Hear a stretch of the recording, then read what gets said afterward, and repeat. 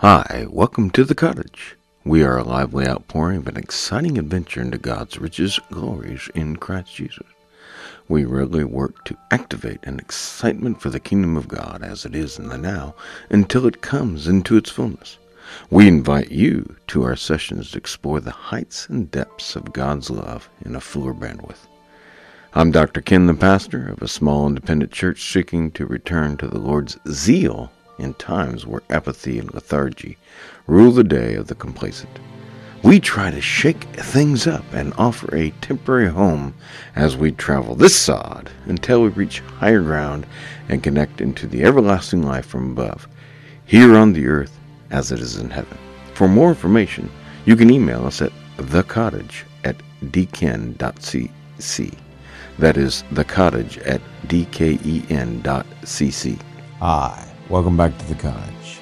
In this episode, we're exploring 1 Timothy 4:7, where we're supposed to exercise thyself under discipline. Okay, we've been talking about the spiritual disciplines, and we haven't actually got to any.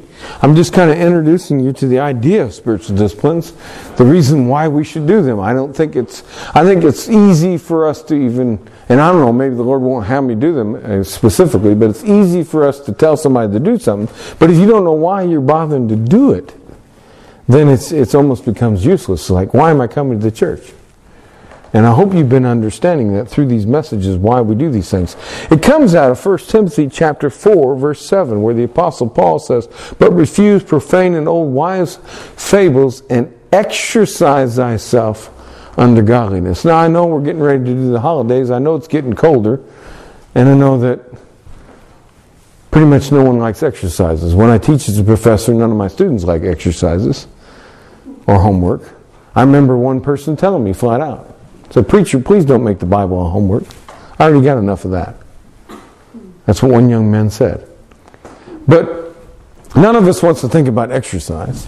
Although Alicia has been told that more exercise needs to happen with her and some of the things that she has been dealing with her health. And then trying to get Jubilee to move. And Jubilee has not wanted to move. I mean, Jubilee loves to dance like Addie. She's not a professional like Addie, getting classes like Addie. She just loves to do it. And as of lately, she's just been kind of swaying around because she just isn't feeling it. And today, she's been all about dancing. And as I came in this morning, she was trying to sing "Jesus Loves Me," and she couldn't get anybody to join her. So Sherilyn got on the phone and joined her and Teresa was trying to help her, but nobody was paying attention because Grandpa just showed up from the village, and they're all excited about that. And she's like, "But I want to sing 'Jesus Loves Me.'" So, no one likes exercise. I mean, the Greek word here comes from gymnazo, training, with the gymnasium. Of course, in the gymnasium today, I don't know if anybody goes to the gym anymore because of things, but we're supposed to. But even back then, it was more of a social club, and it was more centered on training your whole body. We're getting back to that to some extent. I know my brother was going to one of these places. Dad calls it Leisure World, but I think that's his couch. But anyway, my brother was going to one of these other places, I don't know, over there in Alton, what the name of it is, Planet Fitness or something or other. And he was getting trained by some physical therapy guy for all of his physical therapy thing he was going through, you know. And so it was more than just doing some kind of exercise. It's actually stretching. You know, you go to the chiropractor, you go to stretching, and when you do all those stretches, I've sent some to Rini that a chiropractor gave me for helping people with back pain. But your body gets all messed up, so you stretch out and you're more flexible, and then your circulation is going and your joints are working, and so then your whole body works. And that's the concept here. That's the concept we're talking about. We're talking about getting physically fit and spiritually fit, and that's how they did it back then. The gymnasium was not just to work out with weights. It wasn't just to compete. It was to develop your whole life. Paul would actually he rented out a gymnasium and preached in Ephesus. He ran a school out of it. They would use the gymnasium at certain times of the day. Then Paul would work at certain times of the day. But then other times of the day when it was not being used, he would rent it out. And he would teach and do discipleship. And so this is actually more fitting. Word, because Paul actually did this in Ephesus. Of course, he's talking to Timothy here in chapter 4. And this is where they went. They went to the school. The biblical sense here is to develop a person's behavior by instruction and practice. They say if you practice a habit for 14 to 21 days, it takes that long before it kicks in. Right? We're used to going down there now on Wednesdays. Now we got to figure out how to get up here on a Tuesday. It messes up our practice. We got a habit. Now we got to figure out I'm not eating Wednesday, we got to change what we do. We got to change our routine.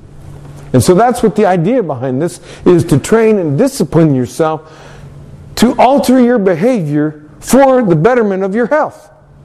For the betterment of your health. That's the idea.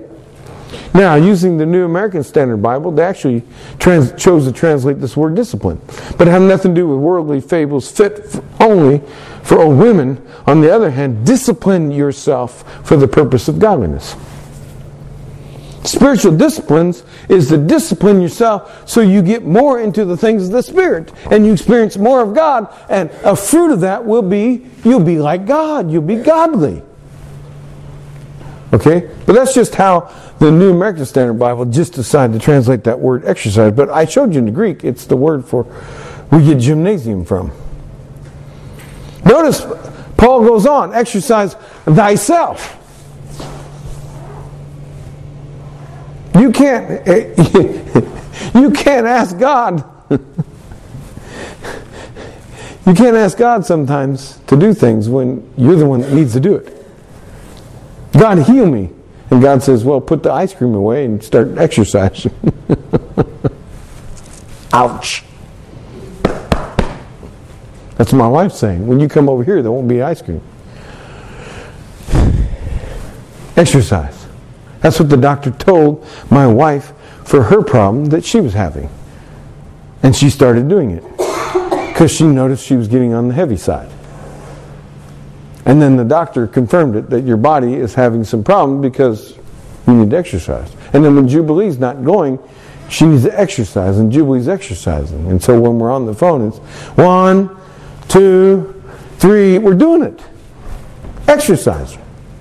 Disciplining yourself. Okay? Discipline yourself. Don't get caught up in those things that aren't fit. But what is fit? What gets you fit so you can fit into the plan of God for your life? That's what we're talking about here. That's what we're talking about here. Exercise thyself unto godliness. Changing your habits so you'll spend more time with God. The doctor told Jubilee she can't have junk food. And you have to cook food differently. Teresa's not happy about that. The world's greatest cook, as far as Teresa's concerned, has had to start cooking food healthy. Jubilee was eating so much spinach that her bowels, her stools were green. But she's eating healthy. She's eating healthy. You're trying to change your life so you're not on junk food. You're not on the pizza, the burger, the chips, and the... Never mind, I can't say. I had to cut you off. No Pepsi today, sorry.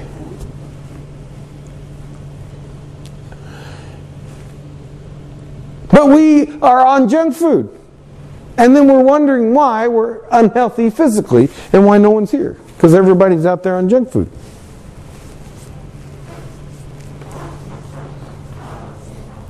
Now, the doctor tells my wife, your daughter needs to eat this. My wife loves my daughter. My wife changes the entire family's diet for the benefit of my daughter.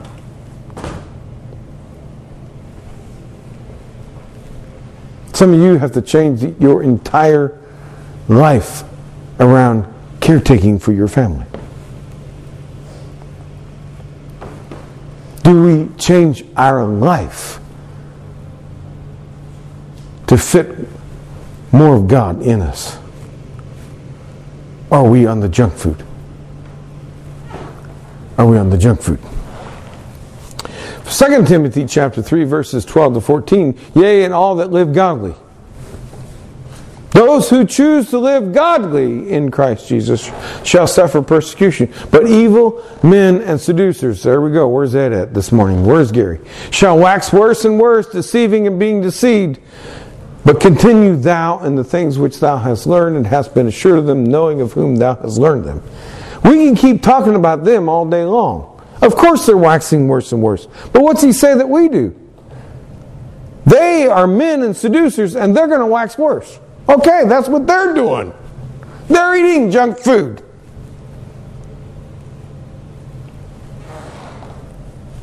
What are we supposed to do? As I taught you before, we're supposed to live godly in Christ, no matter what they're doing.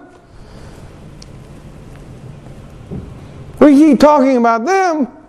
What about Him? And we need to bring them to Him so they won't wax worse and worse. Christ is the answer. And not just His second coming, but His coming through us to reach them, to save them. After all, aren't we Baptist? When's the last time we baptized somebody? Hello, Baptist!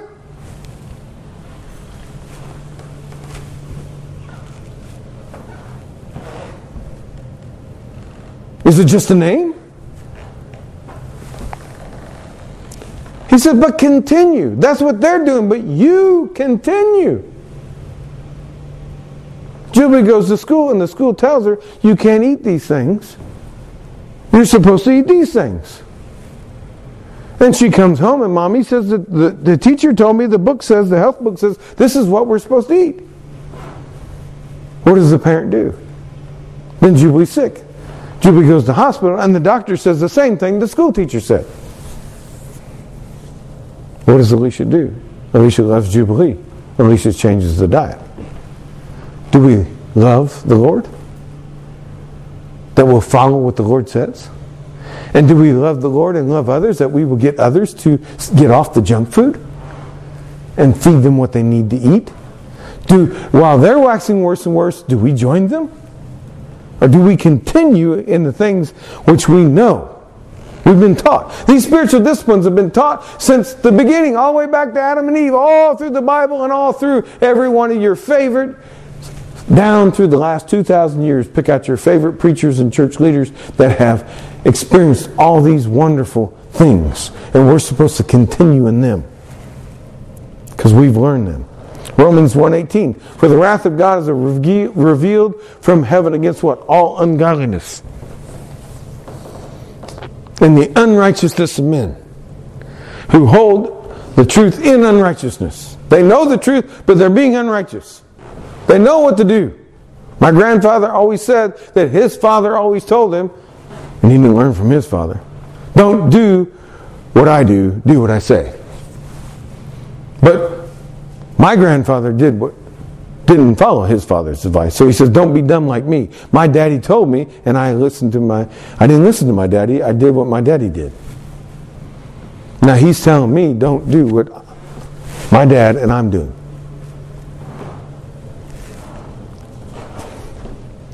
Second Peter says, but the Lord is not slack concerning his promise, as some men count slackness, but is long-suffering to usward, not willing that any should perish. God doesn't want any to perish. He's against what? The wrath is against ungodliness and unrighteousness, not against the men. God is not opposed to the men. He wants to save the men. He's against the ungodliness and unrighteousness, but He is not willing that any should perish, but that all should come to repentance.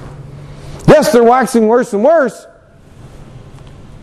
But when you go to your doctor and you're still not doing what your doctor says, he's still going to try to convince you that you need to change. Hopefully. Hopefully. The wrath is not against the men. The wrath is against the ungodliness and the unrighteousness that those men are doing in hopes that all should come to repentance. We have to use the whole counsel of God to understand what Paul says. Peter will tell us, make sure we understand the gospel. Romans 11:32, Paul says the same thing. For God hath concluded them all in unbelief, that He might have mercy upon all. He wants all of those who do not believe, He wants to have mercy on them. He's not opposed to them. He wants to save them. He's opposed to what they're doing. The wrath is against the ungodliness and the unrighteousness, but not against the men. He wants to save them. His desire is to have mercy on all. His desire. As a matter of fact, Paul says in Romans 1:16, for what has been revealed, the righteousness of God, and it's those of us who partake it, is the power of God unto salvation. That we understand the righteousness of God in Christ Jesus, and that we choose to embrace that. And that's what the spiritual disciplines are all about. Embracing that. Embracing that. Such that 2 Corinthians 3:18 says, but we all with open face beholding in a glass the glory of the Lord are changed into the same image, from glory to glory, even as the Spirit of the Lord. Now you may not be able to grasp what the King James is doing here, so I want the New Jerusalem Bible. I'm in 2 Corinthians 3:18, where it says, all of us with our unveiled faces are like mirrors reflecting the glory of the Lord, are being transformed. That's what the Greek is actually saying here. King James just says are changing, but we're being transformed. We're being changed. Hopefully you grow. From the day you get baptized and you're born again, you're a baby, that you grow into maturity, that you're being changed. These spiritual disciplines are to transform us from one glory to the next glory. From the glory of being born again and saved to the glory of Christ's coming that we're going to experience upon the day we see Him face to face. Whether that's upon our death or His coming. But we're being transformed from the new birth into that experience. And right now He wants us to experience some of that glory now. Into the image. Remember, we were all made in the image of God in Genesis 1. Christ is restoring that image. And how does He do that? He's transforming us. We are being transformed. Being transformed is the Greek here. That we reflect brighter and brighter glory.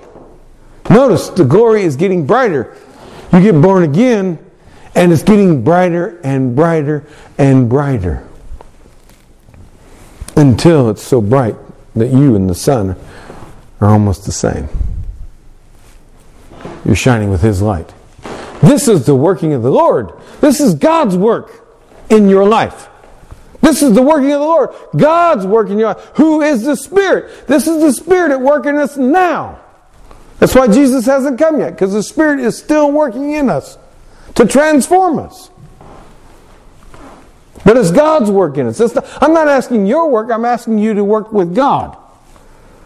And He's going to do it in you. Proverbs 27:17 says, iron sharpens iron. So man sharpeneth the countenance of his friend. We sharpen each other through these exercises. Oftentimes they say, for you to get back in the gym, get back in shape, you got to get with somebody else. You got to get with somebody. Yes, you should pray alone. Yes, you should read your Bible alone. But then you should also get together like the ladies do on Tuesday at the Bible study. You guys must be doing something really exciting in the Bible study, because Ed wants to know what you're doing. You got Ed excited about your Bible study. Must be some good stuff. So, hallelujah. But you do it together. We do it together on Sundays. We do it together on Wednesday. But you also do it together throughout the week. You sharpen each other with what? God's Word. You take the Word of God and help someone who's in a rough place to sharpen them when life is dull. Like the knives in the kitchen that my dad sharpened down in the annex. Be careful. They're sharp. Sharpen each other with God's Word. Romans 8:28. We've done this before, and I want to go through this briefly. This is the King James. And we know that all things work together for the good of them that love God, to them that are called according to His purpose. Of course, Kitty would not show up when I wanted her here with her NIV. The NIV says, and we know that all things God works for the good of those who love Him, who have been called according to His purpose. But if you look at the NIV, there's a footnote. And in the footnote there says, scholars are saying that the Greek can also be rendered two other ways. And I think a person should look at all three. This is the main text. But here's an alternate translation. And we know that all things work together for the good of those who love God, who've been called according to His purpose. And here's the third one that scholars are equally saying is a valid option to do the Greek. And we know that in all things, God works together with those who love Him to bring about what is good. God wants to work together with us. That is a viable, valid way the Greek is expressing it. It's that God is at work using with us. Remember, 2 Corinthians 3:18. It's the Lord working in the Spirit in us. God wants us together with Him. God has a plan, and He wants us to get on His plan. And the only way to do that is through the spiritual disciplines. That's how we work with Him and not against Him. That's how we walk with Him. That's how we're being transformed. With those who have been called according to His purpose. We align our lives with His purpose, and we work together with God, and He uses us by His Spirit to put us in place so that we're at Walmart in aisle 13 for that person who needs it. That's how it works. That's how it works. That we work with God. Just like Sherlyn and Karen worked on the parsonage, among others, with Willis and the family. They're working with God, His plan and His purpose. It's not God. God didn't just come down here, and Jesus didn't just leave the throne, come down here and fix that floor in the parsonage, did He? Jesus didn't do that. It's people working with God, doing it, accomplishing God's purpose and will. You understand? That was the problem. You said the previous pastor, nothing got done in there. Then Karen went in there and all that work with Sherlyn and the family and Willis. Willis, I don't think, did much over the parsonage. He did most of it here. But God working with. That's how the meal happened on Friday. God didn't come down and cook all that food. You did. Working together with God. You see what I'm talking about? That's why I think the alternate translation NIV is so powerful. Philippians 2:12 and 13. Wherefore, my beloved, as you have always obeyed, not as in my presence only, but now much more in my absence. Paul is telling the Philippians how much you did when I was there, but I'm even more excited how much you're doing when I'm not there. The apostle has gone off to another place to preach, but he's so excited to hear about all the work that's going on in the Philippian church, and he's not there, and they're going through so much persecution and suffering, and they're still doing it. And he's not even there. He didn't have to be there behind them to tell them what to do. No, he has connected them with Christ, and they're working together with God, and they're doing so much in His absence. But he says all of that, still, I want you to work out your own salvation with fear and trembling, for it is God which worketh in you both to will and to do His good pleasure. We did this on Labor Day, if you go back to our Labor Day message. But most people don't know this verse in the Bible. Work out your own salvation. Huh? Do the math. Huh? I didn't know. That's works righteousness. Well, you want me to strike that from the Bible then? Do you want me to rip that out of the Bible? I don't know what else might be on the same page or on the page behind it. Did we tear that out of the Bible then? Because it doesn't agree with our theology? Work out your own salvation. For it is God which worketh in you. Together you work. This is why I think the King James doesn't get what the NIV was trying to convey exactly right necessarily in 828, which I'm not saying it's the King James is wrong. I'm saying that we fail in understanding the Greek. It takes multiple ways to look at it for us to fully understand what God is saying. I'm saying one translation doesn't cut it, that the NIV had to put 3 in there because the Greek is so powerful. You can't just limit it to one expression. We work. And God works in us. And together we do this. And we talked about this Labor Day. So go back to our Labor Day message. We talked about this. God is working in this church. Are you excited? He's working. He's doing it. Through you. Do you see it? I saw it Friday at the dinner. I'm seeing it in the parsonage. God is at work. Hallelujah. Let's pray. Father, we thank you for the work that you're doing in this church. And you're choosing to do it with us. And you have a plan and a purpose that we work with you. And so thank you, Jesus, for this powerful understanding of how you work.